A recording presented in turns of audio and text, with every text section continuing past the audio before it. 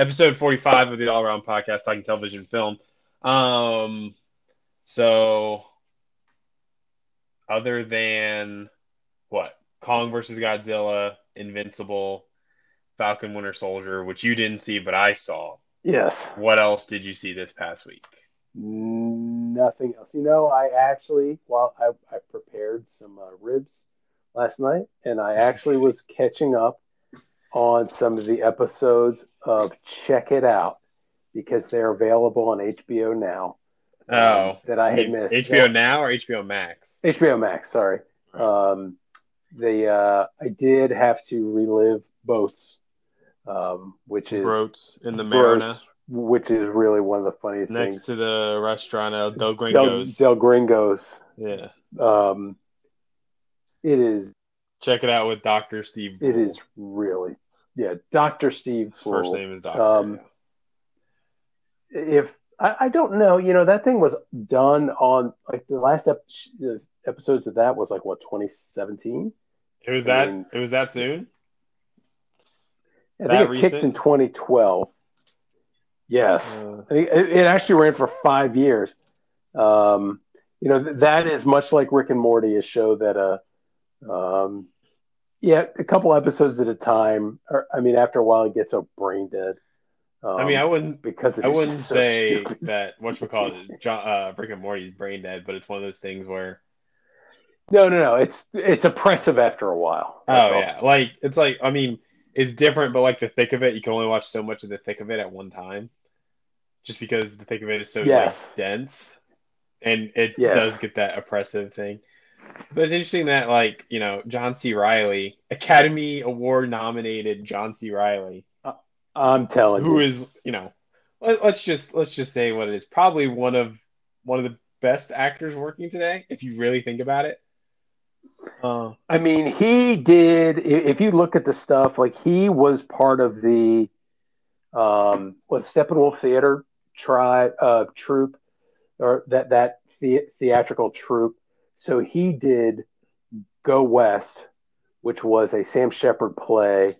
That's pretty well known, that I want to say like Gary Sinise and Malkovich did a television version of. And it's a story of basically two brothers, one of whom is trying to work on a script. Another is a sort of reprobate, and they are sort of annoying each other during the play. And he did it with Philip Seymour Hoffman. Mm-hmm.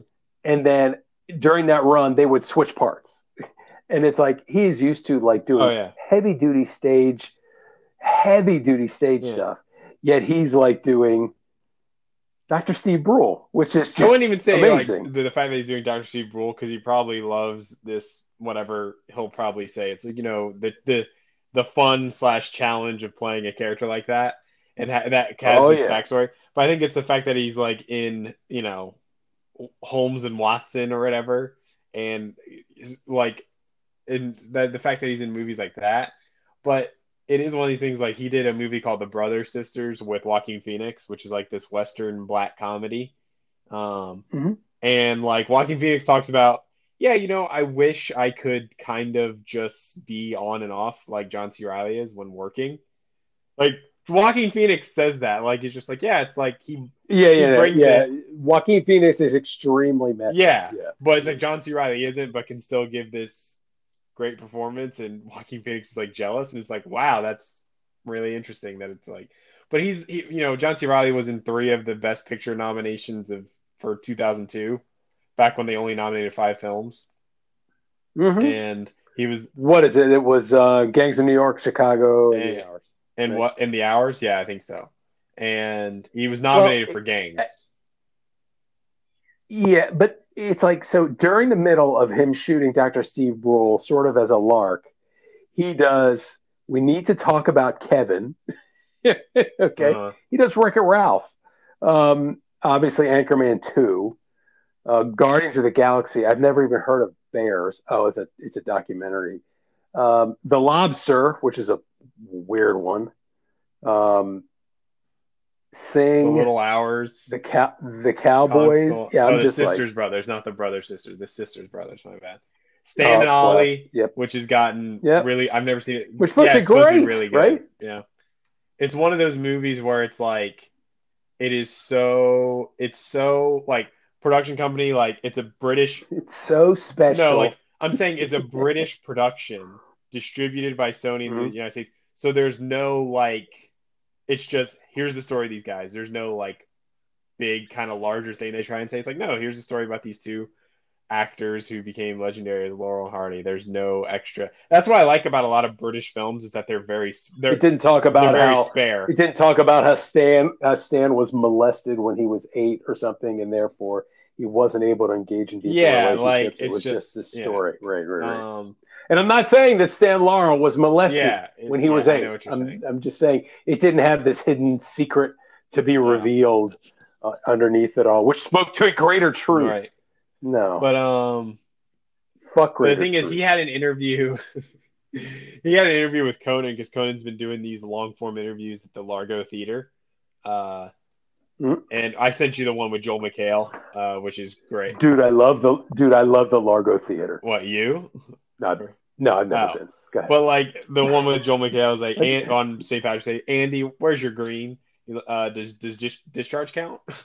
That's a great line. But he did the thing with John C. Reilly that was like 30 minutes, and John C. Reilly talks about working with Jack Nicholson in I forget what he worked with him in. Oh, was it? It wasn't anger management. It was something else. But hey, but like I'll look it up while you're telling me. No, but he's just him telling these stories, and he's just so like he's just so matter of fact about everything. But there's this great thing because they're talking about their kids. Hoffa. Yeah. Oh, okay. So they're just talking about these because Jack Nicholson took him to a U2 concert, but he talks about how Jack Nicholson walks up and like when John C. Reilly's peeing at a urinal, and Jack Nicholson walks up and John C. Reilly like can't pee because he gets nervous, but Jack Nicholson just unzips, hands on his hips, just like going, right? No problem. And he goes, yeah, it's Jack. And then he turns to John C. Reilly, hey, you like U2? And he goes, well, yeah, of course I do. You're in. And then like, so they go to this concert and they walk, they're kind of walking up to the crowd and they're kind of way back. So nobody really sees them. So then U2 then comes on, like the music starts. So the crowd turns, everybody turns toward the stage. And then like Jack's like, let's go. And then they just like walk through the crowd because everybody's looking at U2 and they're just it was Moses parting the Red Sea, right? Like nobody notices them, but it's just like let's go. But he just talks about this thing with Jack. He's like, he's just larger than life. It's just like, wow, like, yeah, Jack Nicholson. But then they're talking about their kids and stuff. I heard him on Maron, podcast. Dude loves being an actor. Oh yeah. Not the celebrity aspect of it. He loves the experience. He loves the craft. As pretentious as that might sound. Character doing it. And you can tell like even like he digs doing it. I mean, that's the thing that I talk about, and I don't mean to go too long on John C. Reilly here, but that's the thing I talk about with Walk Hard, a Dewey Cox story. Like he is so amazing in that role that it just makes me like I don't need to see Walk the Line. I just don't like. Dewey Cox is my Johnny Cash for all I care because I love that movie. And he's so great in that movie because he's actually a singer. He can actually play guitar. The songs in it are actually pretty good. It blows my mind. Oh, some of those songs. No, but I know some of them are stupid. But I'm saying like A Life Without You is a really good song. Walk Hard is a good song. I mean, obviously, whatever the three-eyed toaster oven. What's Royal Come in My Back Door? Is the name of the. What's the one about Come in My Back Door? Let's Duet. Yeah. But like, there's that Guilty as Charged is okay. Like, he's so good in that movie. The mouse with the overbite. He does Bob Dylan. Three-eyed toaster oven. Love is Twisted Squirrel and his buzz. It's Toaster Oven Life. Yeah. But yeah. But anyways, we can get to the news of the week. Well, do you want to talk about? Let's talk about Invincible first, since it appears that the first couple of stories we're going to chat about will be about another movie we saw. So Invincible. I'm guessing you're caught up through 4 episodes. Yes, okay. I'm fully caught up.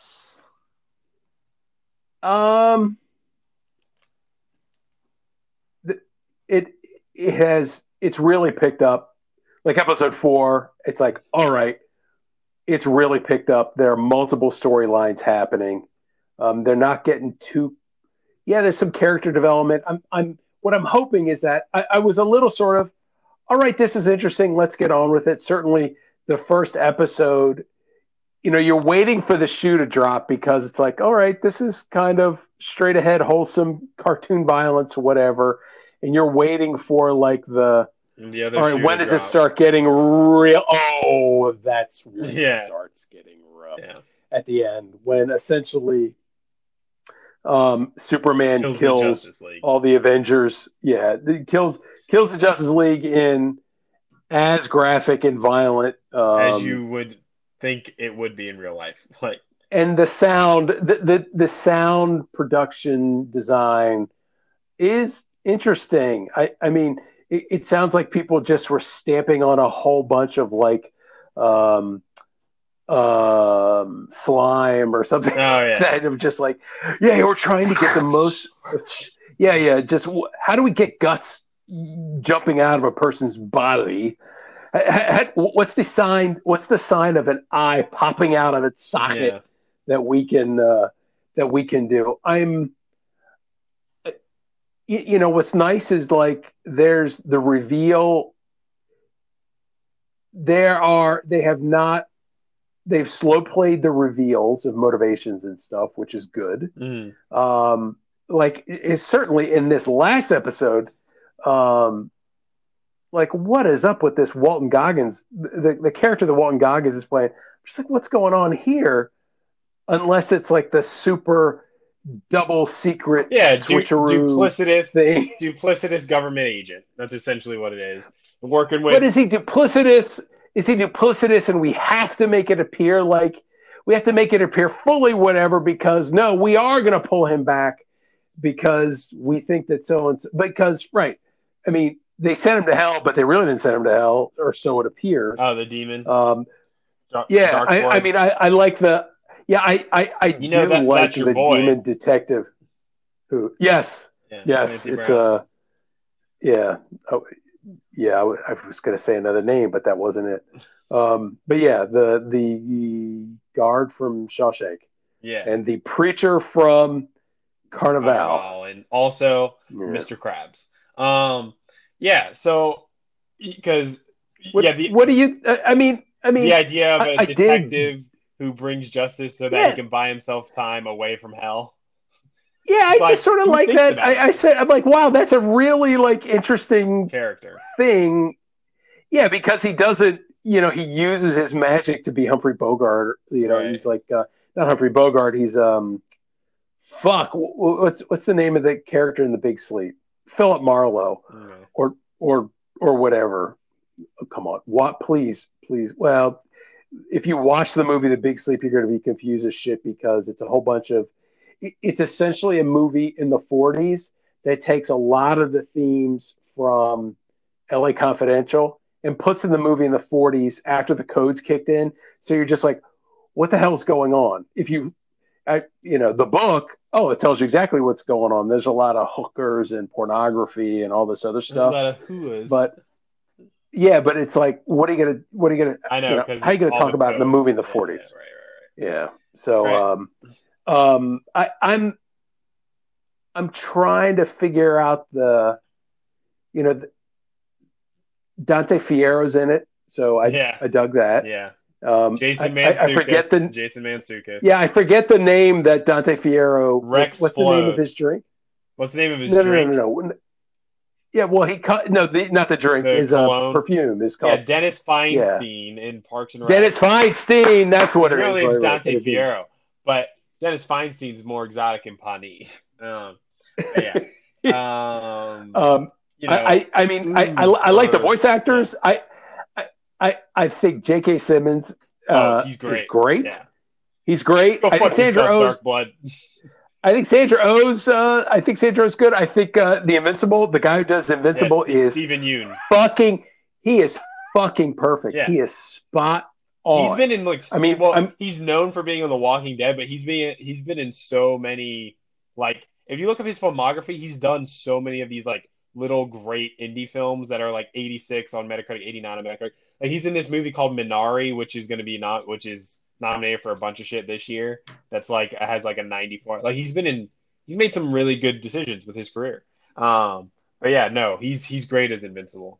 I love when he's on Mars and it's like yeah, I'm supposed to be overseeing this mission. It's like, well, you're doing a shit job. Hey, mistakes were made, and it's like, but yeah, I think like Walton Goggins is really good. yeah. I think like all of like pretty much all the voice talent is good. What's weird though is Britta, who is Adam Eve or whatever. She her voice. She seems each time she talks, there doesn't seem to be a natural flow in a conversation. It feels very sort of she said this, and then this one maybe says something, and then she says something else. And frankly, if you look at it, you could tell that it's like, okay, wow, the inflections are so different from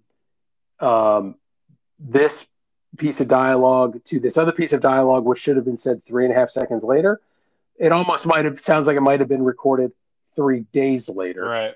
And that was weird how it just picked up. I don't understand the purpose of the relationship with Amber. Yeah, hipster. Zazie Beats. Yeah. Hipster black chick. I'm just not sure. Like, I mean, okay, so what does she represent? Normalcy, I guess, and it's just that Invincible's eventually just going to break up with her. I mean, because that's what's going to happen. Yeah, but then there'll be something near the end where he saves her life, and something's going to come up. I'm really enjoying it because I have not read anything online. I know nothing about it other than it was the Walking Dead dude story. Oh, and you're better than me. That's it. But I'm liking where this is. I mean, Zach Quinto, is that a little too on brand? Yeah, I mean, is that just like a little too? I mean, is that meant to be like a nod to say, let's have some emotionless tool who's going to play this emotionless character who played Spock? I mean, I was like, wait, that is Spock, and I'm touched the screen on my phone. Yeah, they're not exactly going for the guy from Margin Call. Okay, they're not exactly going for that character. No, I know. Dude, I know. It's like they could have gotten a guy for a hell of a lot cheaper to do the same thing. I'm not saying Quinto is demanding whatever, but you literally could have gotten anybody just to do some robotic voice. So the fact that I have not like leapt ahead and I'm not trying to find something out, I do not understand what is. I mean, J.K. Simmons clearly. There's two things here. There is some sort of he wants to be a good dad, but there's also this sort of weird master race thing, probably weird kind of happening. Thing kind of yeah. Because you're this, I'm this person here. There's something going on there, and you're like, so what are the motivations? And it's unclear. And the fact that I'm not able to, the whole Viltrumite thing is bullshit. About they set this out to be protectors. It's like that's bullshit. Okay, well, please do not reveal. I don't know what it is. I truly don't know what it is. When I say look ahead, like I know what's going to happen in the very last episode of the show. I don't. Okay, so don't say nothing, dude. It's not groundbreaking stuff, but like Viltrumite is such like a weird name, but whatever. But then I like so the Justice League gets killed. They bring in these new kids, which they essentially except for that one dude, Black Samson. Which is clearly, I like that. It's Black Samson. He lost his powers and he's bald. Got it. We get it. Yeah. But then now you got the robot dude who's doing something. Yeah. And you got that sort of sprung up, I think, only in the last episode. Yeah, the end you got of the third Walton episode, and then now, okay, so what's Walton Goggins doing?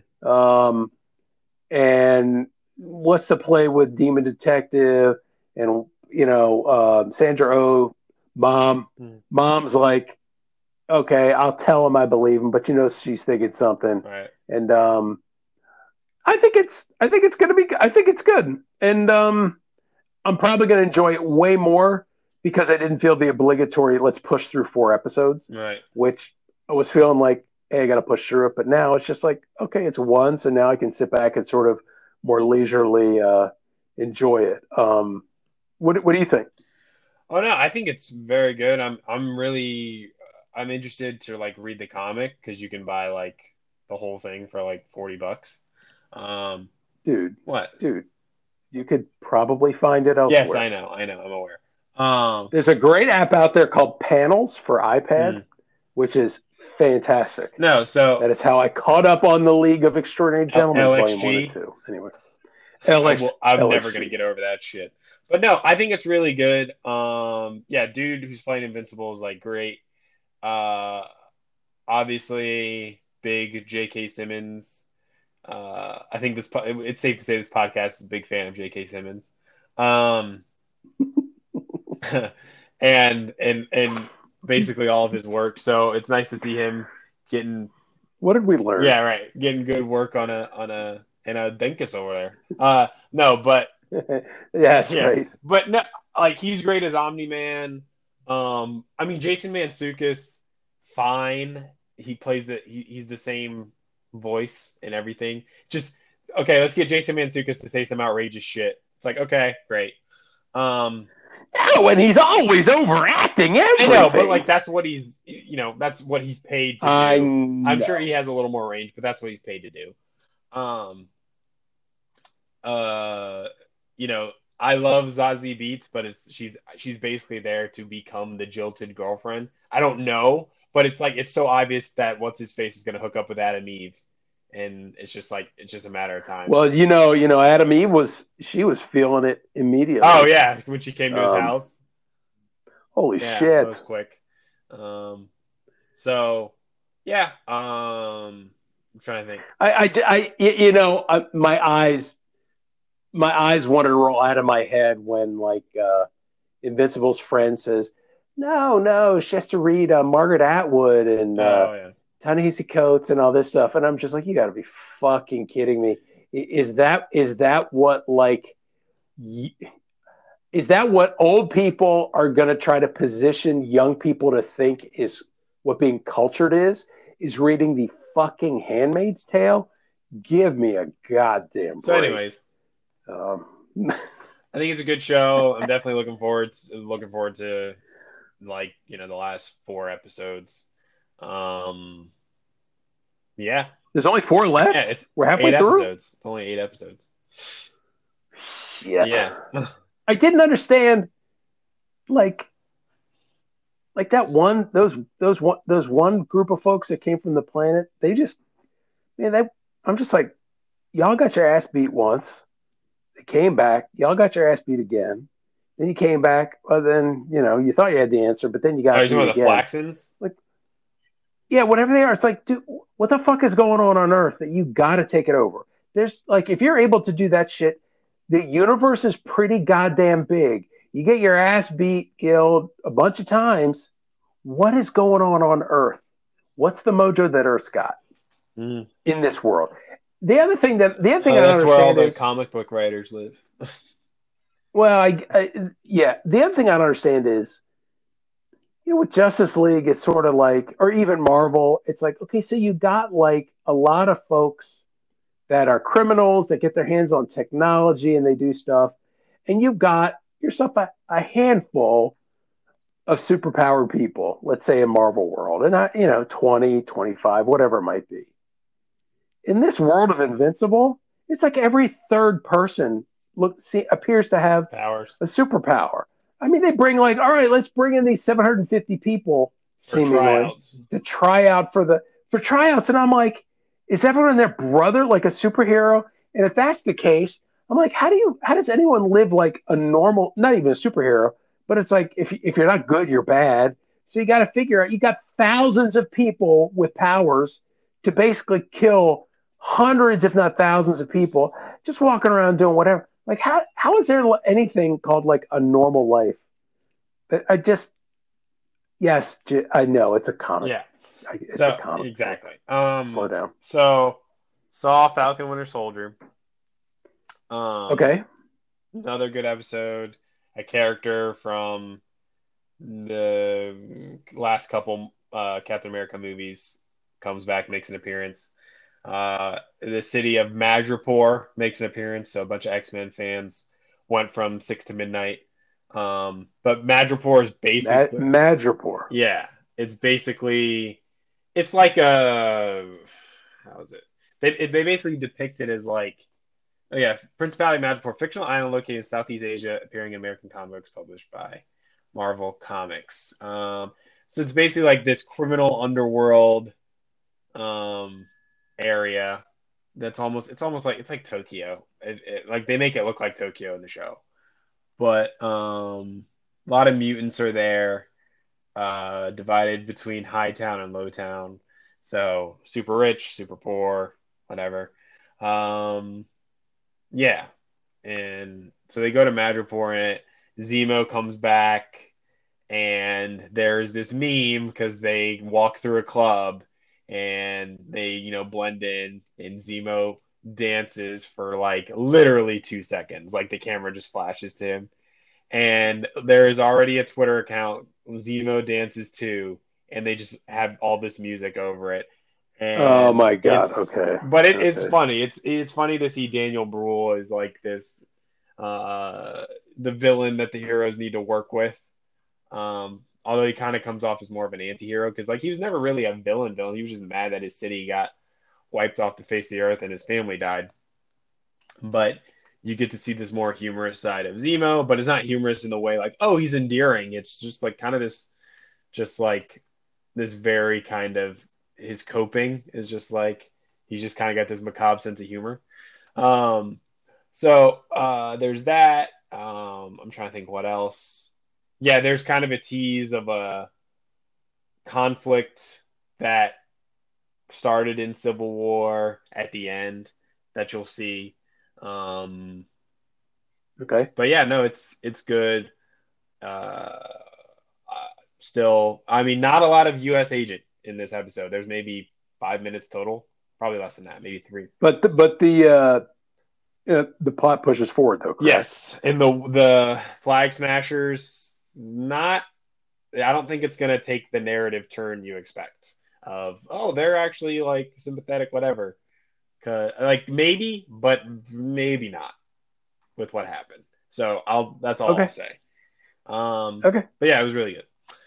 So we can get into the big news. So I saw Godzilla versus. Do you hold on? Do you want to restart? Yeah, we can. Hey, all right. Hey. So saw Godzilla versus Kong today. I know you saw it. What, like the day it came out, the day after? Yeah, we saw it. We saw it the day it came out, Wednesday night, Thursday night, whatever it was. Okay. Yeah, I mean, hang on. Would you want me to start? Yeah, go ahead. Hello? Okay. Yeah, I'm like this was terrible to me. Oh, really? I mean, I think it's better. It's better than King of the Monsters. I think it's yes, but that's just. I know it's not saying much. It's the turd's a bit dry. The best one is still Kong Skull Island.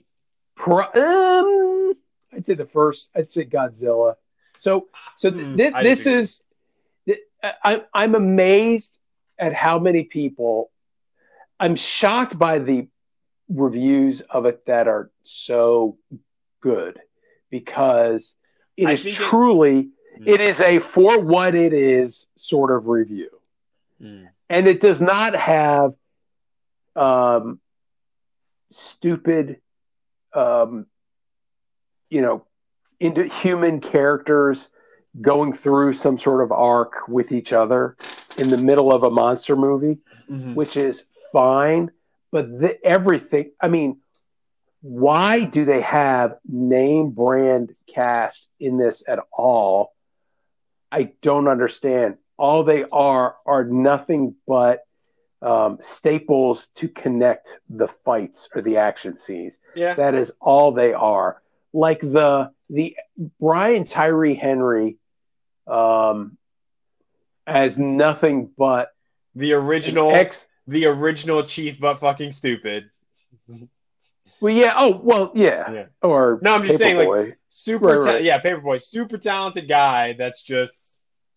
Well, and I'm just like, dude. So you read this? I mean, and that's the thing. You sent me a text today, and I'm like, I guess, but I'm like, dude, you got chops, and you've got ability, and you're playing this sort of super cartoonish character, and that just spits out ideas and exposition. Yeah.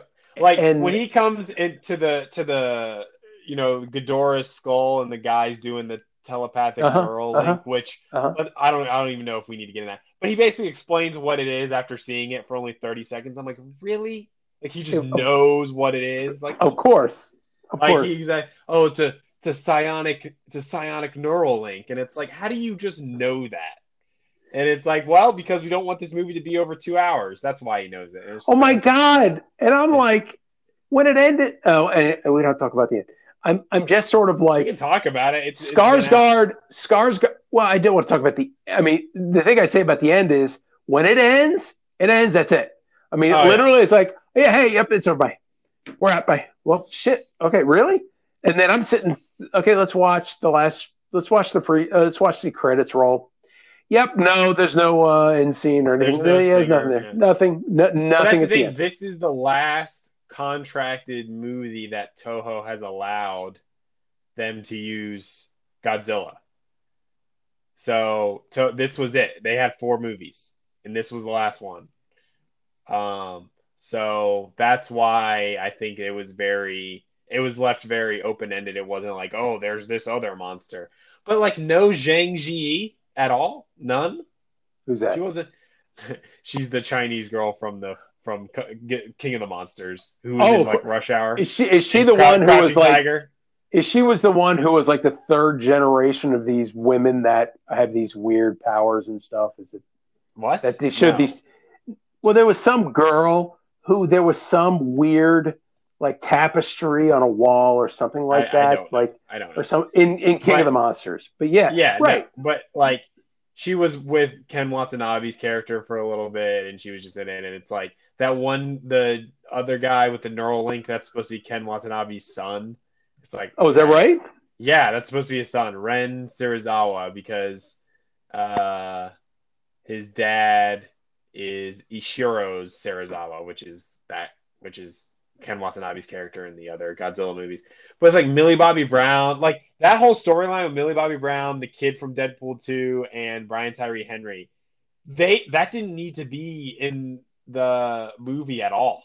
Like that was something I realized, like there's no reason that they should be in the movie, along with Kyle Chandler. Why is Fat Kid? Kyle Chandler is always the harried government dude agent. Is in the movie for like 90 seconds. It feels like. Yeah. And what is Fat Kiwi doing in that movie? Like, what's his purpose? Yeah, there's no what's his purpose? He's not comedy relief. Brian Tyree Henry's comedy relief. Well, what is his purpose?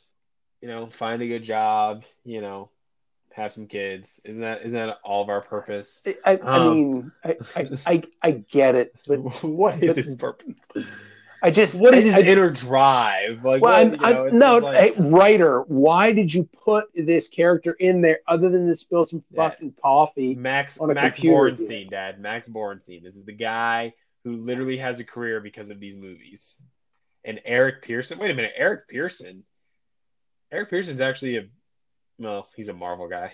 So this is the other thing that I realized watching this.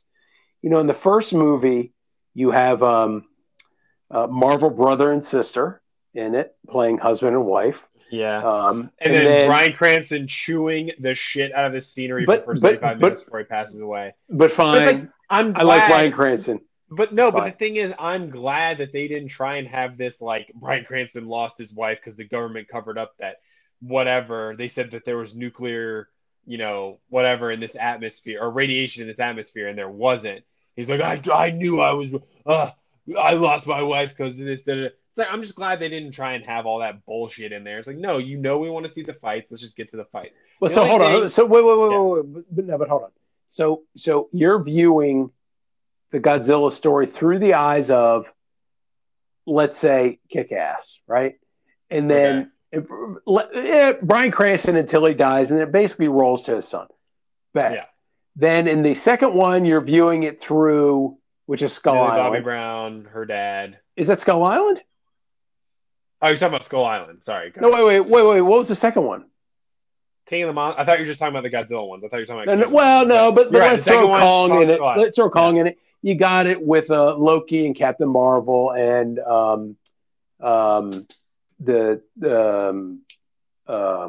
Sam Jackson's movie. Or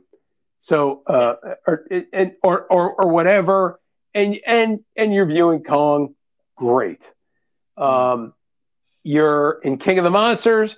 You're viewing it through Millie Bobby Brown and fucking Vera Farmiga's dumbass line readings, but whatever. But it's Millie Bobby Brown. In this movie, you're viewing it through Kong. Kong is you are viewing this movie essentially. Kong is the heartbeat of the film. Yeah. And Kong is it. That is who you're viewing it through. And I'm like, wow, okay, well, no wonder there's no character development. It's just that. This monkey, yeah. Right. And the other thing is that, Godzilla got a whole second movie. Kong didn't. So there you go. When I saw the first Godzilla, you truly had awe-inspiring moments of seeing the scale of the monster, the scale of the Mutos or whatever the hell they were called. Yeah. You had these sort of just like, because you had the thing with the paratroopers that would literally would dive. They would literally do those dives from the plane. They would do those drops. Right. And you just see the blades on the things on his back. You see the color, and it's you see the scales, and you see how small these people are. Right. They're guiding him toward whatever. Yeah. Right. No, and then, but it's you had this sense of It was more of that. Yeah, there was more of that kind of realism with scale. Well, but it also teased the reveal, right? It's sort of you're waiting to see it. You know it's going to come. There's a reveal that happens, and when it does, boom, boom. And then cool, you get the reveals, and it's great. And Kong had similar things like that, where you had the helicopter flying through. King of the Monsters had some semblance of reveal. In Ghidorah, there's something like that. In this, there ain't no reveals. There's no reveals at all. Now it's just, yep, these guys, they're going to fight. And it's going to be cool. And we're just going to staple stories together just to get to another fight. And what I mean, it is the loosest of staples that are there that makes no sense. And this is I was talking to Ann, and I was like, there's so much in this movie that makes no sense.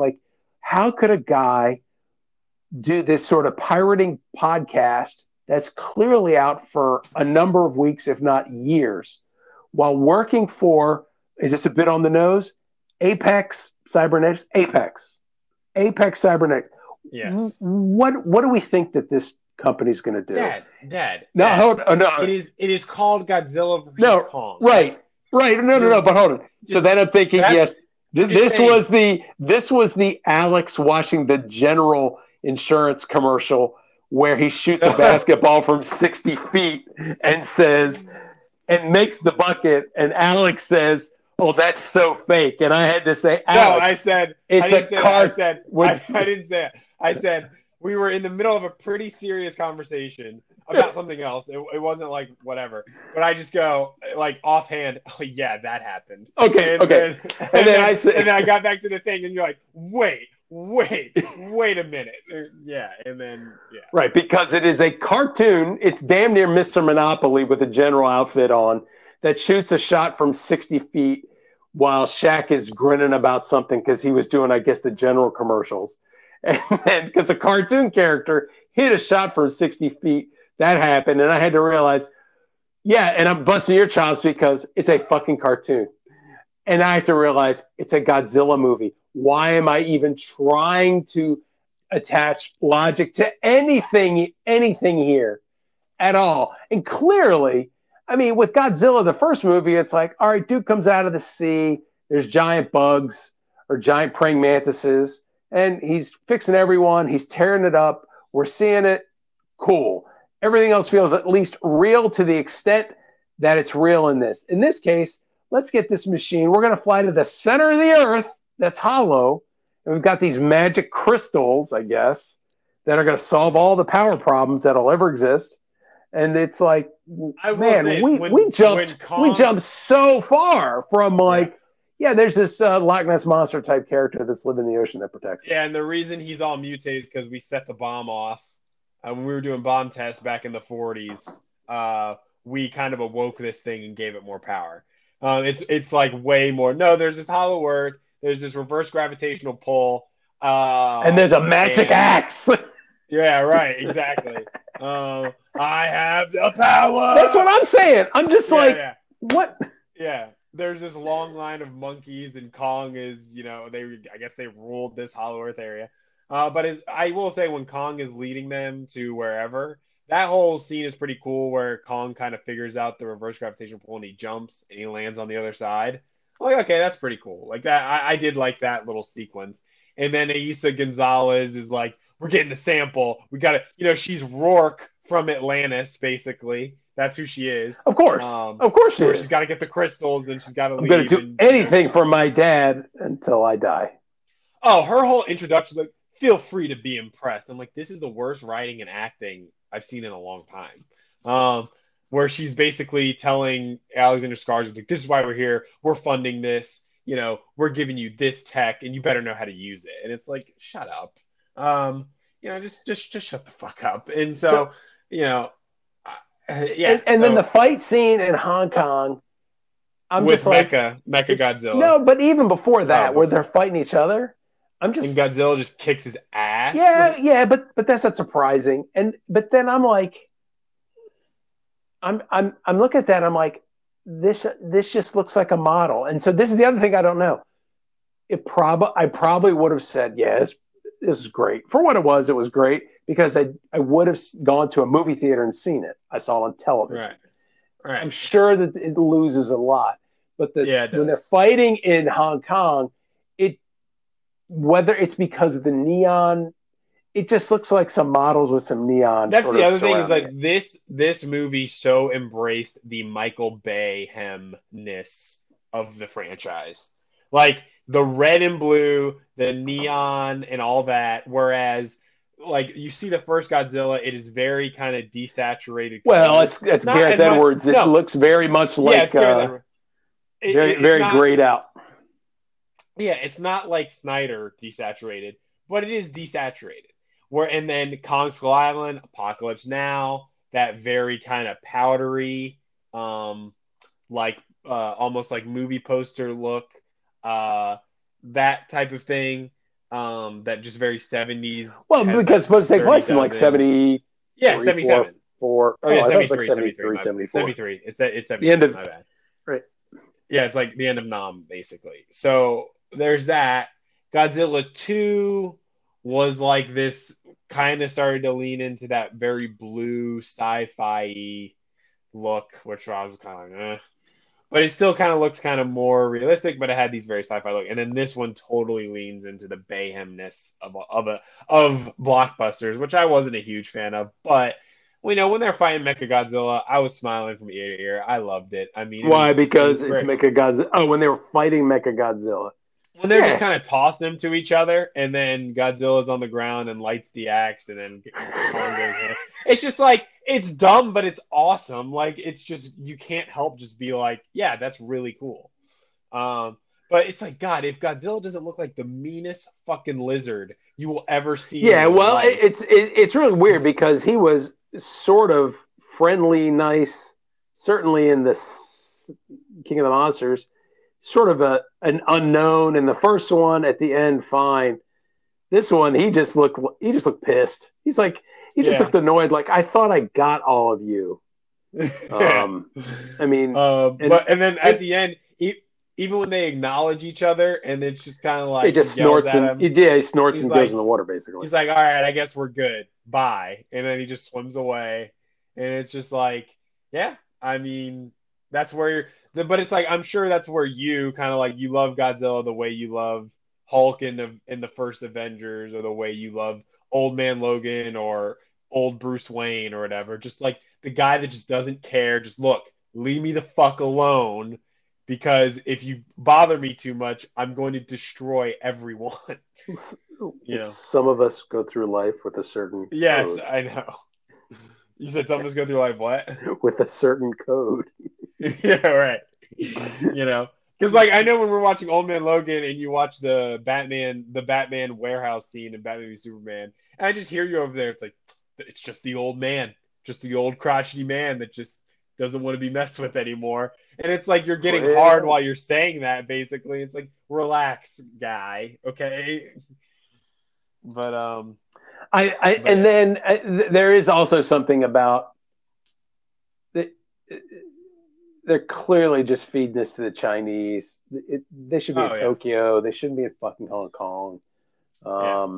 But it's whatever. Oh, I'm sure the Chinese love that they destroy Hong Kong for. Of course. Yeah. Of course. I thought that as soon as possible. But what was I going to say? But I love that these fight scenes, they don't really hold back. I know it's PG-13, but they don't really hold back in terms of like throughout the series. Like, in the first Godzilla, and he shoots the atomic breath down the Muto's throat, and then he decapitates it. Like with this one, I mean, it seems like they're going all out. Like Godzilla's scratching Kong's chest, he bites him on the neck. Like this is not a Disney PG-13 movie. This is definitely WB PG-13. They do what they got to do. Also, when Kong is hacking at Mechagodzilla, like he is hacking with, it just seems like it's all full force. Like there's no holding back there. So. But I liked it. It was under 2 hours. There was like a lethal weapon call out when Kong fixes his separated shoulder. Oh, and he just bumps it against the. He pops. Yeah, that was a move in the first Lethal Weapon that Mel Gibson would bang his shoulder into a wall to get it back in place or something like that. I had a couple other notes. Hold on, that I thought was interesting. Oh, yes. Hollow Earth. Those bat bird things look dead on goblin orcs from Lord of the Rings. Okay. Or one of them where they just open their mouth and sort of start yelling or something like that. I said, that looks like it. Or at a minimum, looks dead on the J. Pat O'Malley vulture character from the Jungle Book cartoon. Okay. Yeah. You know what I'm talking about? And guess who? Did you notice who did guess who did the digital effects for this? Wait, you're not talking about what do you want to do? I don't know. What do you want to do? The bald guy, not the weird. Don't you start again. Right. Yeah, but it was flaps. The actor, right. It was the actor. It was the actor is J. Pat O'Malley. Gotcha. But yeah, those bird bats. I was the name of the vulture. The name of the vulture is Flaps. Okay. Yeah, go ahead. But then I say, it looks like Lord of the Rings Online, yada yada yada. And who does the digital effects? Weta. Yeah, WB, I didn't know that. So WB uses them a ton because Peter Jackson. I mean, that's why Peter Jackson is worth what he's worth, because he owns Weta Workshop. I thought though, Is that from? Excuse me. Is that from that, or is that from like he settled with was it New Line or whomever with Lord of the Rings? Because like he's supposed to Oh, get a what? piece. Just royalties? Yeah, just from him being a Yeah, I mean, producer he there. makes royalties, but it's like, I mean, don't get me wrong. Yes, a lot of his net worth comes from the Lord of the Rings films, but him owning probably the ILM of Warner Brothers helps. Did you know that he's doing a 4 or 8K Beatles. remastering of Lord of the Rings? Oh, of course he is. Yeah. Fathom Events. I no, Or I don't whatever. know, but I heard some article where he was talking about like Well, there you go, Dad. There's the incentive to get your next television. Um, you know so what? Until I get a better sound system, I mean the sound system it's has to not get going to figured be out first. dick. Yeah. But yeah, I like Godzilla vs Kong. Speaking of You Godzilla so vs wait, you Kong, did like it. I liked it more than King of the Monsters, and I think I might have liked it more than the first Godzilla. I still got to see the first Godzilla. I got to see that again. I didn't like it. I did not like it more than Kong Skull Island. I like Kong Skull Island. If not just for the John C. Riley of it all, really just took it to another level for I me. probably liked it better than King of the Monsters, but not much more because it just felt like this felt this felt so cotton candy. Like I don't Yeah, expect there to be much substance in these movies. yeah. I was about to say I don't know what What do you? I mean, I don't know if you're looking for high cinema in Godzilla versus Kong. I think you might be barking up the wrong tree there. I'm not looking for high cinema, but This isn't I, the Seventh Seal, okay? no, I I sign seventh seal. Yeah, seventh seal. Yeah, yeah. Seventh Um, Seal, yeah. um, I I I get that, but um, you at least had because that's the thing. All these people that are cast in this movie, They're getting paid. and they have nothing to do. In Kong Skull Island, they did have something to do. Oh yeah, Kong Skull Island. There was a That's, definite, yeah. I mean, they had a anti-war photographer for God's sake. Okay, yes. Um, I'm just saying they had something in this movie. They literally had nothing to do, Yeah. and I'm like, wow, okay, it's a bunch of pretty cool fights, and that's great. But it's like, wow. So then, if you watch it for the comedic sort of, wow, this is just what incredible garbage this is. But the fight scenes are Yeah. great, so fine. Okay, this is not as good a garbage as Skull Island was. Anyway, done. So, anyways, because with Godzilla versus Kong, since it opened up very well financially, it's up to 285 million worldwide now. This I don't. this director is full of himself. Holy shit! Oh, I Holy didn't read the whole interview, holy shit! but basically he's gonna direct a Thundercats movie, which if Lavelle Crawford doesn't make a cameo in that movie, what's wrong with the world? Um, for those go on YouTube, look up Lavelle Crawford Thundercats. So Great comedic bit. so there has been a Said script supposedly floating around for this movie. of course. So this will be a hybrid of CGI and animation, supposedly. He said he said he had a Thundercat script when he was younger that was like 400 pages or something. It's like, okay. And then he's also supposed to do some Face Off sequel. What So what what is there nothing? basically this guy made his bones on super low budget horror films that were actually like very well regarded. And then he did Death Note. Is that what's called? Death Note, which is based on some anime or manga or something. And it was crap on Netflix. It was crap. And and then he did Godzilla versus Kong. But now that this movie's performing pretty well financially, it's not doing gangbusters, but it's doing pretty well. It's like Warner Brothers is like turning over the keys to him for like all this shit, and it's just like, guys, relax. This movie, I mean, it just ain't that good. So yeah, I don't know what. Go I'm ahead. I mean, I'm the decision by one. I mean, it feels pretty desperate to throw the keys to him after this movie.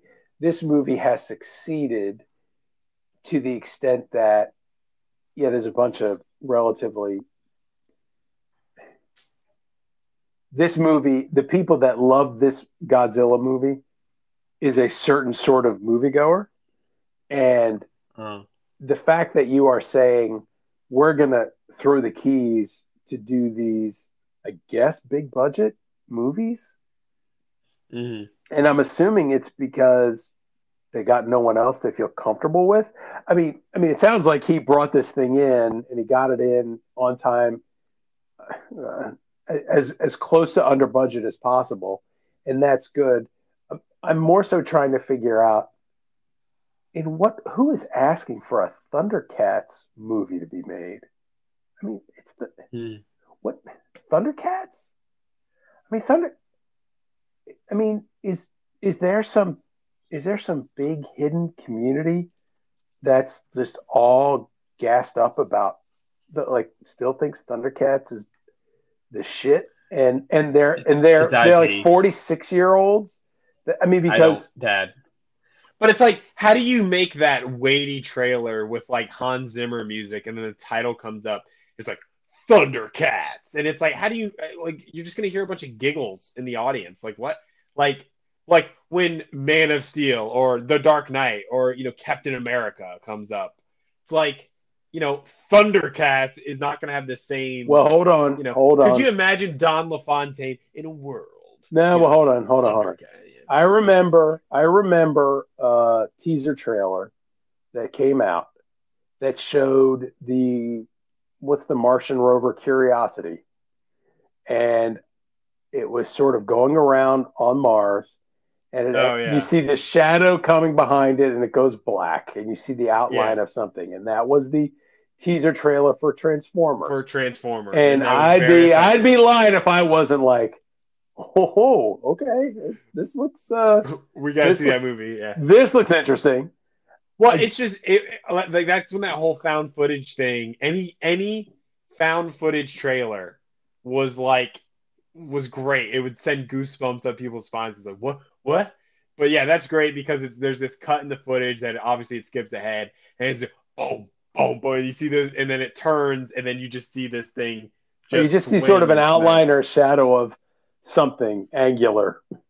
Yeah. And right. So, but yeah, Thundercats.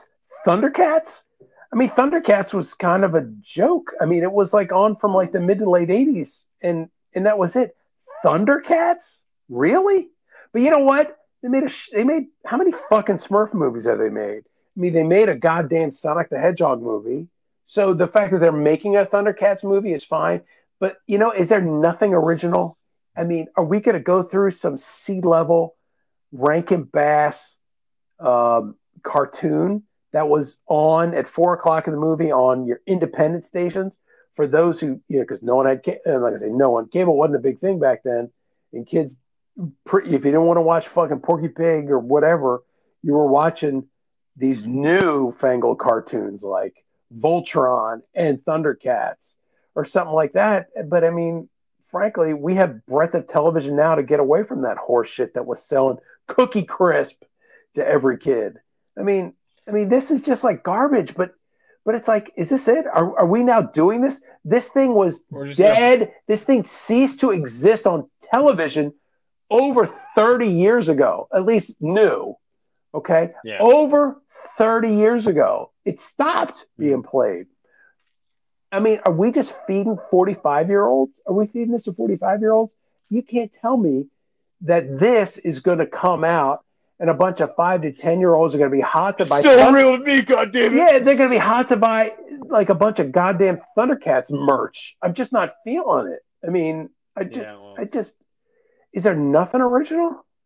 No. These 45-year-olds. Understand how it's like these 45-year-olds got money. They will come and watch this movie. I just don't understand where it's like, yeah, we're gonna make this old ass IP because it's basically just because it's IP. There's no cachet, but just because it's IP, we're just gonna make it. And it's like, What? Like, that's like the Power Rangers movie. Like, oh, why did the Power Rangers movie bomb?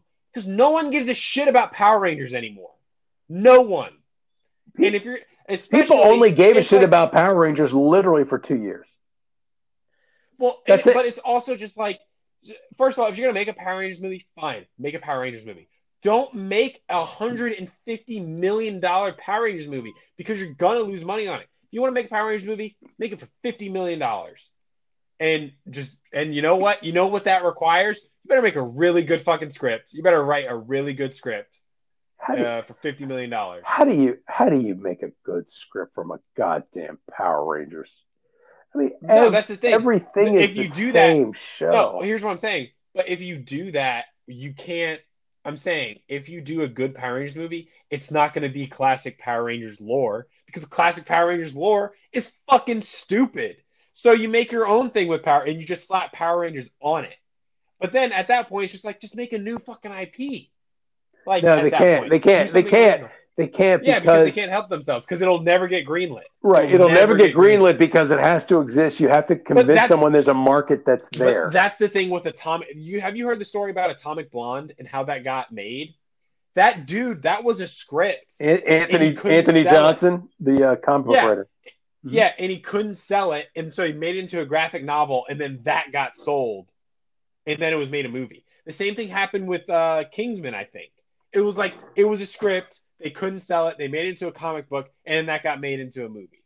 And it's like, what the? It's like, well, is it based on something? It's not even the fact that The Coldest City, which is what Atomic Blonde is based off of, that's the name of the graphic novel. It's not even like that sold incredibly well. It sold well enough, but it's like, oh no, it's based on something. Let's make it $30 million. Let's make it. And it's just like, what the fuck? Like, it's so stupid that shit has to go through that extra step.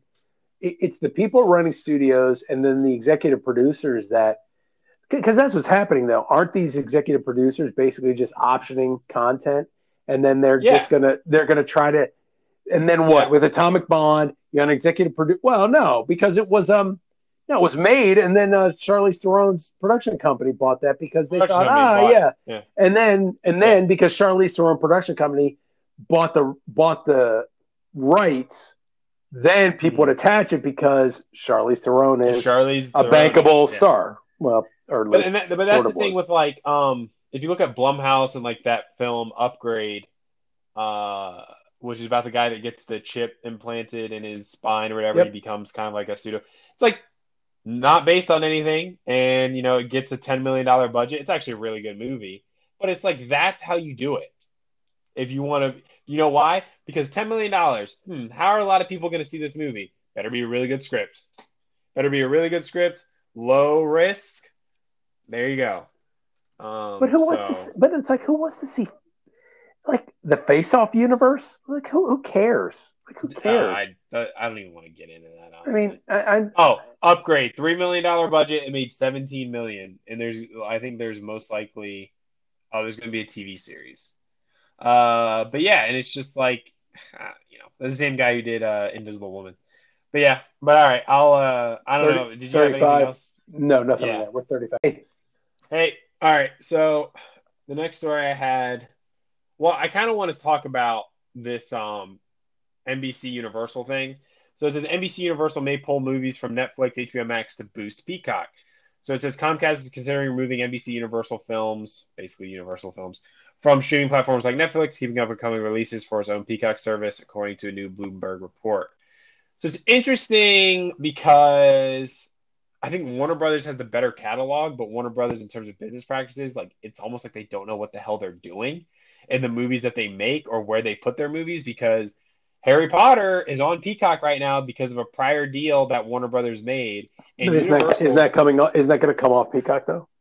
When? I don't know when. I don't know. I thought it was coming off in the future.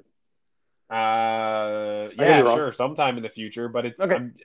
And the thing is, if you're starting HBO Max and you have to make an emergency deal so that Harry Potter can be on HBO Max when it first launches for like the first month, it just means like you don't have like that, 10-step plan or whatever of world domination. I'm not saying Universal has it, but it's like if Universal is basically like, yeah, we know we can get out of these deals and get all these movies on Peacock where we're going to have, hey, all the Fast and Furious movies, all the Jurassic Park movies, all the Illumination Entertainment movies, they're all going to be here on Peacock or whatever. It's I smart. really question. I really question. I think Universal NBC is overvaluing what those movies are going to do for their um, streaming platforms. I don't know. A lot of people like Fast and Furious. I think a lot of people like Fast and Furious, but I think a lot of people like Star Wars. And people are not subscribing to Disney Plus for the back catalog of Star Wars movies. They're subscribing to it for the new shit. Ongoing new stuff. It is all about the new stuff coming out. I mean, does Netflix, like, how many movies does Netflix really have now? I mean, I know it has movies, but people don't go to Netflix to watch movies, like old movies like that. They go to Netflix to watch the hot new series, whatever. They really don't go there to see the old shit because there's other ways to view the old stuff. And that old stuff isn't. I don't. Well, it's just it wasn't made for me. The Office killed on Netflix, but The Office is sort of comfort food, and so The Office is now on Peacock. I just don't think that Jurassic Park is not The Office when it comes to comfort as comfort food, nor are the Fast and Furious movies. I don't, at least for me. To be clear, I am not the demo that Universal is thinking of as to who the Fast movies are really going to appeal to. I think they are. I think they're overvaluing it. But if it's one of those things where they do what Paramount Plus is trying to do, where it's like, hey, after 45 days, like all of our new releases are coming straight to Peacock. First of all, they need to rebrand Peacock. They need to just call it Universal. They just need to call it Universal Plus. I know we talked about this before. I'm just saying. Plus, well, whatever they call it, but because it's the same thing why CBS All Access became Paramount Plus. Same thing. Like Peacock's gonna have to become something else, and it will. So there's that. I really question these. I think HBO is the only. I mean, HBO Max is the only sort of platform I think that's an extension of a movie studio. As that streaming network, I think HBO Max is the only one that's going to work. I really question the long-term impact Disney? of what Paramount. No, I think Paramount Plus and Peacock. Disney. No, I'm saying you're saying HBO Max is the only one that'll work in terms of the connection to that studio. Yeah, no. I see. I think of Disney. I think Paramount Plus and Peacock. They're not going to fail and shut down. They're never going to get the traction. I think that they. I disagree with you on Paramount Plus, but you think Paramount Plus will?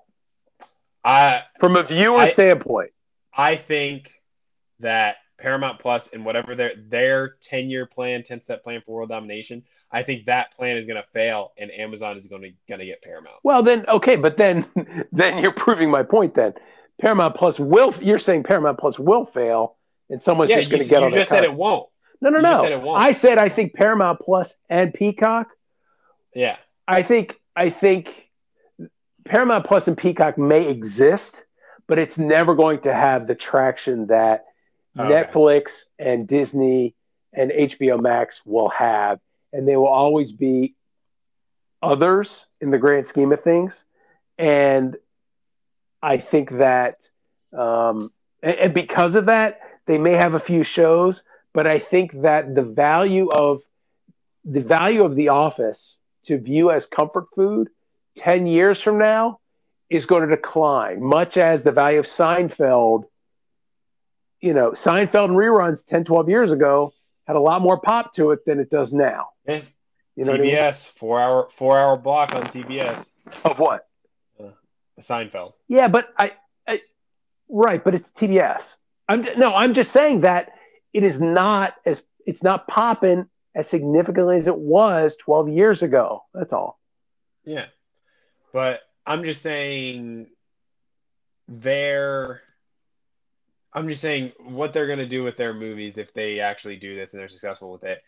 It's just if HBO Max could do that with all their movies, like if they could get out of whatever deals. I know Harry Potter's the big example I use because Harry Potter does like is still crazy popular. Because I know what I told you and you couldn't believe it, but like there are people that basically for almost every holiday in the last quarter of the year watch Harry Potter. Halloween, Thanksgiving, Christmas, they watch Harry Potter. Like there are a lot of people where Harry Potter is like their Christmas marathon. Like it just is. What's the deal? That like it just they people love Harry Potter. I mean, and there are Christmas sequences in like the first 4 movies. They're really good movies. What they need to do is watch It's a Wonderful Life like a real fucking American. Okay, anyways. Oh my god. You're not watching the Charlie Brown Christmas for Christmas? On Apple TV, exclusively on Apple TV Plus now? Stop. They show it on network television once. Christmas isn't what it used to be anymore. That's right. And guess what? Guess what? It's the one Christmas episode where they actually make reference to what Christmas is actually about. Here's a little hint. It's this real big secret. They actually mention Jesus. Can you believe it? They actually talk about Jesus. I think when Jesus was hanging up there, I think he was thinking, there must be more to this. So Disney launches 20th Television Animation, promotes veteran exec Marcy Proieto to run a new unit responsible for The Simpsons and Family Guy. It's not really about this chick who's running the thing. It's just this. Yeah, so Disney is responsible for The Simpsons and Family Guy now. It's really just like... Well, they've been responsible for the last couple of years. I mean, they bought Fox for a while. No, but now it's like the separate unit of 20th Television. Now it's 20th Television Animation. It's not 20th Century Fox. It's just... They look like they're going ham. They're going hard as hell into like sort of adult-themed... You say adult-themed cartoons, it's like... No, I don't mean that. I mean, it's cartoons with a grown-up sort of audience slant. Yes, yeah, and I'm wondering, really it's like 14, 15 and older. How did they? I'm wondering how do they monetize this better? Because Disney loves to monetize the fuck out of everything. And Lord knows, 10 years ago, there was, Family Guy could not have been more monetized, probably, or whatever, 15 years ago. Are you talking about the Wheat Thins? Oh, just commercial that pissed you off in the most Bill Hicks way ever. Wait, I don't remember the commercial. Sold out. The Wheat Thins or what? Yeah, that's exactly what they did. And you're like, oh, fucking Seth MacFarlane fucking sold out. And it's like, Jesus Christ, he's just making some money. It's like, I don't care. He's got enough money. It's like, okay, somebody feels strongly about Family Guy's mine to enjoy, but no one else. Yeah. It is mine. The rule of gun war is mine, and no one else's. But yeah, I mean, the only reason I include that story is just it's just like this is Disney's now. Is Disney? Is that rolling up to the one dude who is overseeing all Disney Plus production Kareem, stuff? Whatever. No, this isn't Disney Plus because most of that. It feels like most of that stuff is Alan Horn. Yeah, most of that stuff is like made for other networks. I mean, they just have a production company. Like they're still making shit for Fox. Well, Fox is them, but they're making stuff for Apple TV Plus. They're making stuff to put everywhere. It's just another revenue source. What I'm also wondering is, I mean, they're also like building back catalog content here. I mean, eventually we're going to get Star on Disney Plus, right? And eventually. it's where like the adults can go and enjoy, um, Family Guy or whatever. Is Family Guy Mm-hmm. available on Disney Plus or no? Simpsons. Simpsons Simpsons is. is. Family I Guy don't is know not, about. right? I honestly don't know about Family Guy. Okay. I don't think so. But the next story I had, Netflix is near. Oh, well, Netflix bought the rights to the Knives Out sequels, two Knives Out sequels, for $450 million. Daniel Craig and director Ryan Johnson will be coming back. So they're paying So for the movies to be made, and they're going to have the rights to it indefinitely. yeah, I'm pretty sure. So Daniel Yeah. Craig is playing the Hercule Poirot knockoff Benoit Blanc. Johnson's going to produce with his producing partner Ram Bergman. So the first film cost $40 million, made $311 million. And in the article, it says gives Netflix a bona fide event film franchise. It's like, I don't know if this is an event film, but okay, whatever. The first picture will begin shooting June 28th in Greece, and casting will begin immediately. So they should Um, release this in theaters and Netflix. They should do a 60-day release because this people will. I don't think that's what's going to happen. Yeah, see, they're making a huge mistake because old people will go to the theaters to see this thing, and they're Hmm. gonna listen down here. These old people once they're dosed, they're gonna go to the theaters like at 1 in the afternoon on a Thursday, and they'll be all over the shit. And every old person is gonna tell every other old person, and they're gonna go and they're gonna dig it because it's a bit of a throwback, and a lot of them may not have Netflix, but they go to the movie theaters. I think it would be a mistake if they solely limited it to just Netflix. Because here's the deal: you could do simultaneous, or you do it for a month and then move it. The trick is you got the ongoing rights Yeah. on a go forward basis, and ultimately that's really, I mean, that's what I was wondering. It's like 225 fucking million on average for each movie. Like, what are you doing? And no, I mean, I get it. You're paying for the movie, and then you're buying in perpetuity. You're basically paying for all those rights that you had paid for if this was owned by him elsewhere. Hmm. You're just buying it all now to stream forever and own forever. Fine. Um, I think that they could really make a shitload of money because like they're going to do an international release for this.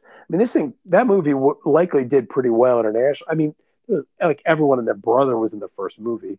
I'm just like, Yeah. are they going to have like another sort of all-star cast? What's interesting is Kenneth Branagh is doing It all this made. Agatha Christie stuff, and it's like this Oh, shit is yeah. better. This is like Better. so much better, so Yeah. You much don't better. need all that. Don't need all that Shakespeare bullshit. Um, don't you think that's all bullshit? I don't like the way you said that.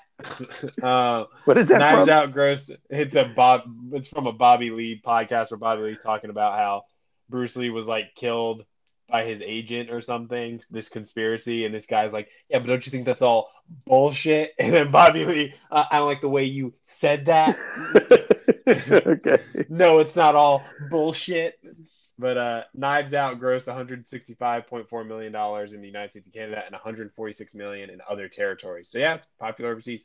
Net profit of the film was $82 million.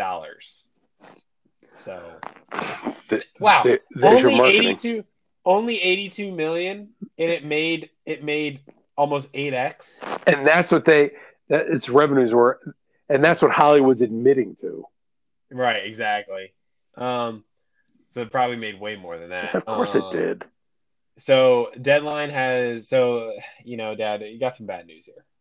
Warner Brothers in DC will not be moving forward with Aquaman feature spinoff The Trench and Ava DuVernay's New Gods. It was crazy because like a month ago I was talking about The Trench. I think I called it The Brine or something. But yeah, The The Trench. brine. Yeah, something like that. Is The Trench. And hey, So, what do you think's we going all on? experience disappointment. It's just DC throwing shit against the wall that they just, it's just they announce all this shit that just is never going to get made. How Like many there's years like ago was it announced that Ava DuVernay was attached to this project? It was pretty much like an hour. 2019 It was like an beginning. hour after A Wrinkle in Time came out, and everyone realized it was a failure. Oh, Right? really? That's when. It wasn't long. It was. Uh, It was a while ago. 3 years I thought it was ago. like the beginning of 2019. Maybe it was summer of 2018. New 2018. It was announced. That DuVernay would be directing March 16, 2018. So yeah, right when Woo, A three Wrinkle in years Time came ago. out. Yep. Yeah, and May 29th, DuVernay announced that she and Tom King will co-write the film. The movie was no longer moving forward by April 2021. And yeah, Fuck. because I Fuck bet have you you what been doing happened for was 3 years? exactly. But it's just like the thing, when they announced the Flash and Cyborg movie, but then now it's just the Flash movie. It was like they announced that in like 2016, and then it's like the Flash movie's not going to come out till November 4th, 2022. They had the Batman movie that was going to be Ben Affleck's Batman movie, never happened. Now it's Robert Pattinson and it's Matt Reeves. Black Adam, they announced that Dwayne the Rock Johnson would play Black Adam in 2014. That movie's coming out July 29th, 2022. They've announced Blue Beetle, Supergirl, Green Lantern Corps, and Static Shock. No release dates for those movies. Then they announced the Zatanna movie, and they announced the Ta-Nehisi Coates, J.J. Abrams Superman movie. Um, uh, and Wonder Woman 3. No release dates. That's the thing. When Marvel puts out release dates before they even have the films that are attached to the release dates. Like DC doesn't do that because they don't know what the fuck they're doing. Who is the what's the equivalent of the guy? Who is the Kevin Feige of the DC universe? So it was Kevin Tsujihara. Now it's Jeff Johns and whoever the new Walter Hamada. That's his name.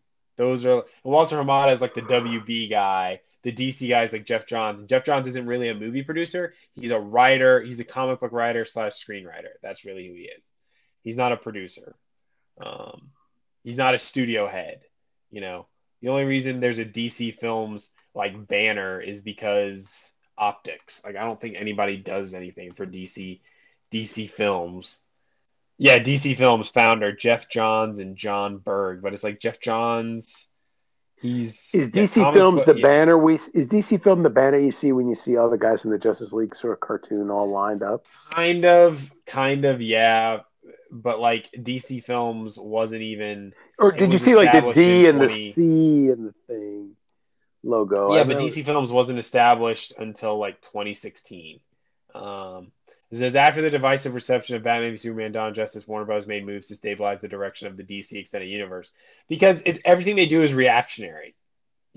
That's what it is. And so the only reason they have a DC Films banner was because there was all these things about how there's Marvel Studios, which is under Disney, but Marvel Studios is its own thing. So Warner Brothers basically said, all right, we're gonna make a DC Films banner, and it's like no, just make good movies, just make good fucking movies. Because that 3 years in between Man of Steel and Batman v Superman, when I thought that they were getting all their ducks in a row, like, okay, so now they're gonna plan it off. They finally have a success. They're gonna plan it out, do all sorts of stuff. No, they were gonna have Man of Steel 2. Man of Steel 2 became Batman v Superman because Zack Snyder was talking about how at the end of their Man of Steel 2 discussions, they're like, oh, what if a box of kryptonite was delivered at the end to Bruce Wayne's, like, to this house, and it turns out to be Bruce Wayne's house. It's like, well, you can't unsay that. So then we just remade the entire script into a Batman v Superman movie, which was more of a Batman movie, if anything, when you watch the movie. And it's just like, what? Sorry, go ahead. No, I mean that's not unlike that thing in the Dark Knight where Batman and Superman fight.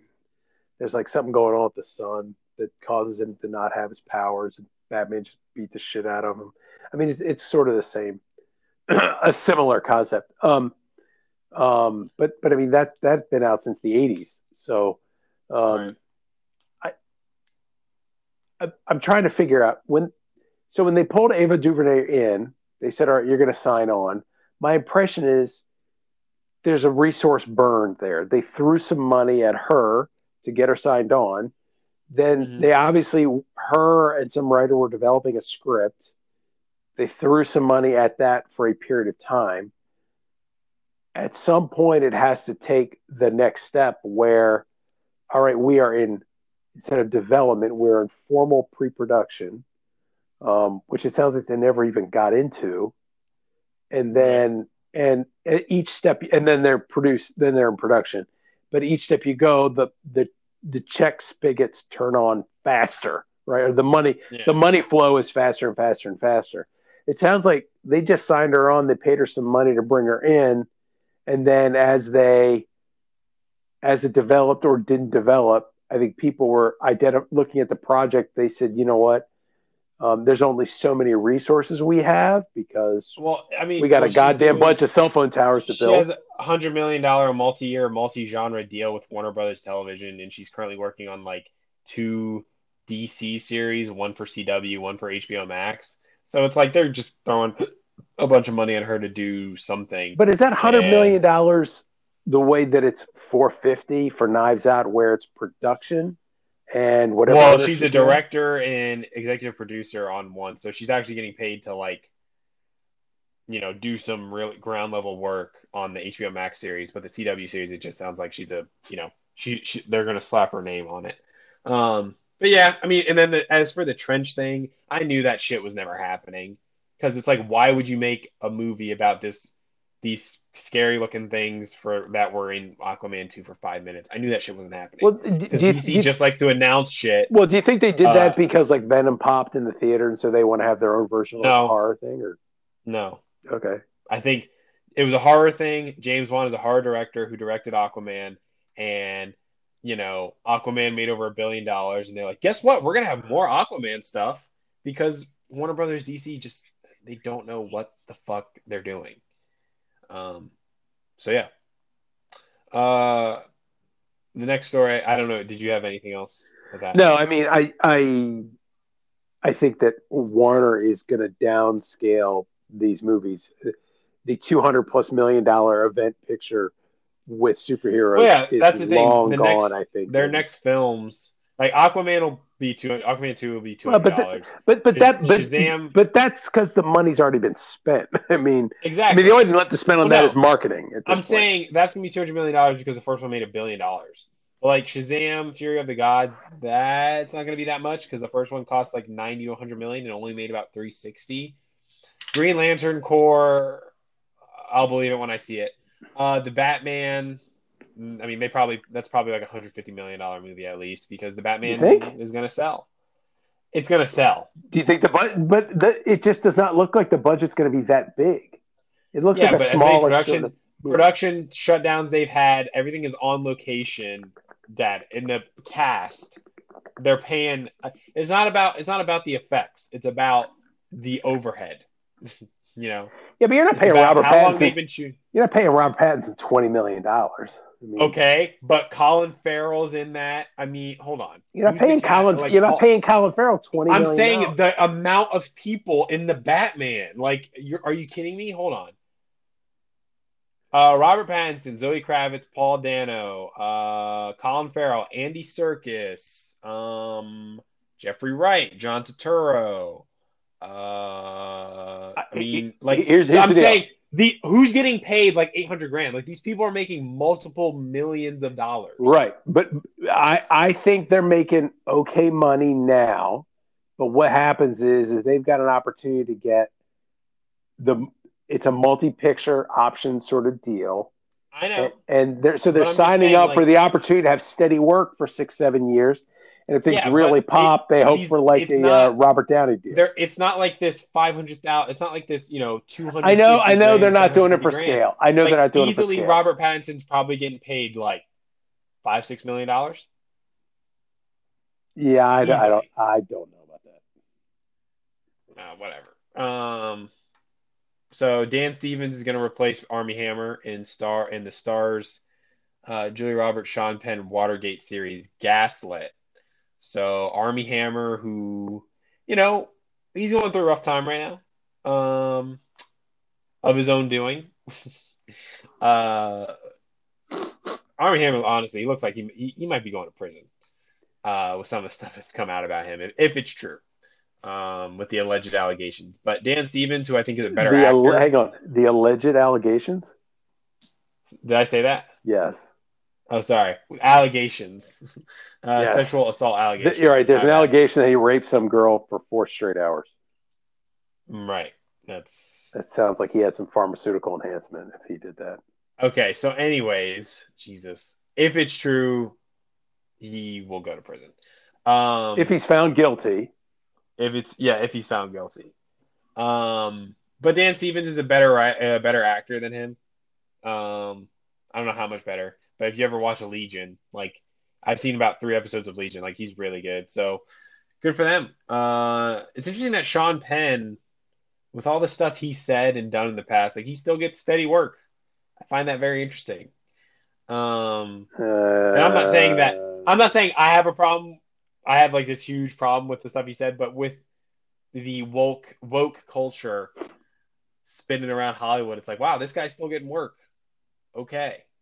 Sam Esmail is producing it. because he. Oh well, what I could go into it. Go ahead. No, but Sam Esmail and Anonymous Content, so it seems like it's the guys behind Mr. Robot are producing this. So good for them. But what were you gonna Who is Sean Penn playing Nixon? say? Is he? I'm just like, who's Sean Penn playing? I mean, Uh, this is about John Dean. So who whatever. I mean, I can't speak to how credible he is, but I mean, if this is the John Dean, um, you know, if this is where's the the Dean where's hagiography through the where's the Nixon Howard Dean series we all need? Sorry, go ahead. Howard Dean, what the Howard Dean who in the Senate The or whatever? Screamer, the Screamer. Howard Dean? We're gonna go to Texas and literally that guy, the Oh guy yeah, who Howard Dean. screamed, I'm sorry. Howard I'm Dean. sorry. Yeah. No, is it Howard Dean? Yeah, it's Howard Dean. That guy. Well, yeah. No, no, we're good. I mean, who um, needs a movie where the guy whose best deal was to come in third, running for president 1 year? I mean, it's all about the scream. That's what it's all about. ah! Yeah. And Roberts. he was literally like on his way until he Uh, screamed, and he was done. yeah, exactly. Roberts plays Martha Mitchell, a big personality with an even bigger mouth. Martha is celebrity Arkansas and socialite and wife to Hold Nixon's on, wait, loyal wait, wait, attorney. wait, Wife wait. to Nixon's loyal Attorney General John Mitchell. I know, big mouth Julia Roberts. I know, I Yeah, know. yeah. Anyways, Why the long face? anyways, sure you're not talking about somebody else. Um, Sarah Jessica Parker. Oh, Coming to America gives yes, yes, yes, definitely. Coming to America gives Amazon Prime Video its first #1 finish on Nielsen weekly streaming chart. So looks like good $125 million spent by Amazon. But what does that do for them? Racked up 1.4 billion minutes of viewing during the period of March 1st to the 7th, easily outpacing the #2 title of the week, Netflix's Ginny and Georgia. So What the how hell is this Ginny and Georgia? I keep hearing about this. Ginny and Georgia. What is this? Ginny and Georgia. Ginny? Yeah, Ginny Miller, a 15-year-old who is more mature than her 30-year-old mother, Georgia, in a New England town where Georgia decides to settle down with her daughter Ginny and son Austin to give them a better life than she had. What? Oh, Reception. it's a TV show. I thought it was like Yeah, some quote. 68%. I thought it was No, like some quote from some chick named Ginny who lives in Georgia. no, What no, the no, no. fuck? I was just like, what is going on? 68% on Rotten Tomatoes, 63 on Metacritic. Okay. I keep hearing about it, but Oh, so we all have right, some so precocious young child who's taking care of yes. mom. Wonderful. Yeah. So, Raya and the Last So Dragon. what So does Raya and the Last Dragon totaled 355 million minutes. Coming to America, 1.4 billion minutes. so clearly this is getting double, triple viewings. But what is Yeah. that? But Was it? you're I don't know, selling Dad. no ads against it. Dad, I don't know. So I'm just what does it mean, I guess? Dad, I just said I don't know. It's just letting you know what's popular. But it's like top 10 coming to America, Ginny and Georgia #2, 1.16 billion minutes. Criminal Minds on Netflix. Oh my god, 929 million minutes. Well, I mean, here's the deal. There's WandaVision what, number 15 4. seasons of that? Yeah, 307 episodes. WandaVision with 9 episodes, 924 million. But Criminal Minds, 307 episodes, 929. Grey's Anatomy, Netflix, 366 episodes, 858 million minutes. Unbelievable. Murder Among the Mormons, Netflix, 3 episodes, 587 million minutes. It's like all these are like Netflix. But because it's like NCIS.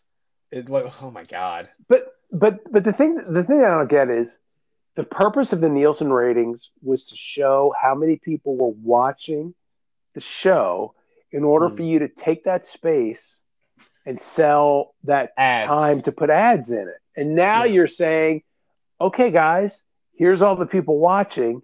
There ain't no ads yet, because that's going to be the next step. Is they're going to put ads in some movies.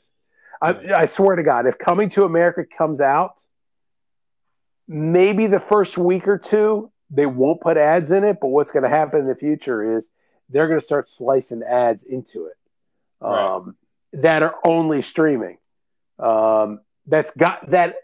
I don't understand the purpose of reporting how many minutes there are other than saying, yes, it was successful, because the only way you're monetizing it is to either seeing that you're adding subscribers or not losing, right? Or you're breaking even or whatever. It's either net positive or not. So who cares? It really doesn't matter how many people watched. How many subscribers do you have? Unless this is all this is icing on the cake to prove out that we're able to track it so we can then start selling spaces for ads in these movies. It's coming, y'all. It's coming. So I think the other reason I include this because Amazon. It's interesting that like Amazon has a lot of money to spend, but it seems like they don't do the big. Well, I think they're prepared to, and they're about to, but they don't seem to do the big like we're spending $10 billion on content this year. Like they don't just throw shit at the wall. Like it seems like they have a good amount of high quality series, and it seems like they spend their money kind of intelligently.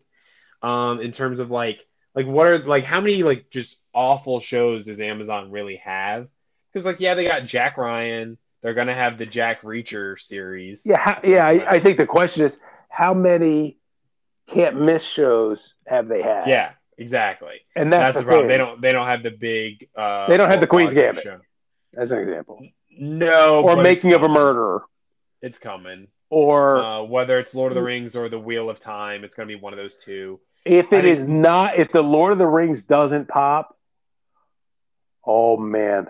Yeah, I mean, that will be bad. They spend $1 billion all in just to get the rights and produce the thing. But no, like it'll bring in people. Are you saying that because it's a bunch of nobodies? It has to be good. No. And it's not that. I mean, don't get me wrong, that's one of the reasons why I think it will be good, but it's going to bring in a lot of people because it will just, by merely existing, it will bring in a ton of people. If it is good, it will bring in a shit ton of people. Like, it's one of those things where the floor on that first season is so damn high, it doesn't really matter. For the first season, yes. But if it's good, it's going to explode. The other thing with it is they're going to have another fantasy series with The Wheel of Time, which has a, nice fan base, nothing big, but there's so much content with that where if they do that right, that could be a Game of Thrones level show. Just knowing about The Wheel of Time and knowing that there is this dedicated fan base to it. So yeah, they have that. And Maisel, now while Maisel is not huge, by the time Maisel comes back, the audience has grown, so they have shows. And I think Invincible is going to grow, and The Boys is going to keep growing. Will they ever reach that? Yeah, that's right. The Boy. Yeah, you know what? The Boys is a can't miss show at this point. I mean, yeah, because The Boys taps into that. It just taps into that holy shit, like, it just taps into that kick-ass Kingsman type of demographic. But yeah, so and I think they have shows that are really good that can grow. Like they have at least 3 of those shows. I mean, I know people who watch Jack Ryan. I don't watch Jack Ryan, but yeah. So, but it's interesting because it's just like they don't seem to spend on like all this shit. It's very much just like, no, we're gonna put our money here. We're gonna grow this show. If a show doesn't work after one season, it ain't coming back. So yeah, I mean, I just think they spend their money a lot better than like Netflix does. What So. you mentioned Invincible, and Invincible is only going to be 8 episodes, so this is basically just a 5-week run. I mean, they do 3 episodes. I mean, that's 6. really short. No, 6. Is that right? 3. 3. 3, 4. 4. Hang on. 5, 6, 3, 7, 8. 4, 5, 6, 7. Yes. Okay. I can count now. Thank you. I'm just like, what? But then again, Loki will be out, right? I mean, yeah, no. June 11th. June 11th, yeah. Loki will be out. But they're dealing with they are slowly building up to the hey, we're gonna have something every month. Whereas Netflix is like, we have something every 3 days, and it's like, no, you really every don't. Day almost. Yeah, you really don't. You don't have something worth. You have something, but you don't have something worth watching every 3 days. Whereas I think Disney is really trying to get to that. We have something every like 6 weeks, and Disney actually might get to that point where they have something every 6 weeks. Whereas not something that everybody's going to watch every 6 weeks, but something that a real fan base is going to watch every 6 weeks. Like Disney can get to that with She-Hulk and Moon Knight and The Bad Batch and Rangers of the New Republic and Ahsoka and all those shows. Like Disney could actually realistically get there, whereas Amazon could probably say we have something every like couple months or something where it's like, hey, Jack Reacher, Jack Ryan, Invincible, Marvelous Mrs. Maisel, Lord of the Rings, The Wheel of Time, whatever. So, but yeah. So, that was the last story I had. Did you have anything else? Nothing. What's on the agenda? We got really, Invincible, Falcon, Winter Soldier. What's coming out? Invincible, Falcon, Winter Soldier. I think that's it. Mortal Kombat got delayed another week. So yeah. Is that big a deal? No. I mean, I still think it's gonna be terrible, but so all right. There's that. I mean, Black Widow got pushed, so there's that. But yeah, I don't think there's anything else really. Okay. I'll be caught up. I will try to see something. Well, next Saturday, April 10th, Age of Empires 4 preview. So there you go, Dad. Hey, listen. I just hope we get a new basketball coach. So. Oh my God, yeah. Which is a whole other podcast. Yeah. So if you like the podcast, please rate, review, and subscribe. Where you can follow us on Twitter at @the_all_around, the all around, or on Instagram at the all around, the.all.around. We passed 1,000 plays this week. Thank you all. Which was, pretty huge. 1,000 plays. I know we got 20 plays in the last episode, which I think that's the first time we got 20 plays in like the first week, like the first run of the episode in a little bit. But although if I look, we've built in the last few episodes, like I know the last like 5 episodes showed 20 plays or more, 5 or 6 episodes. So thank you all for that. Keep listening, spread the word. Yep. Tell your friends, tell your enemies. Yeah, exactly. Yeah. But yeah, I'll talk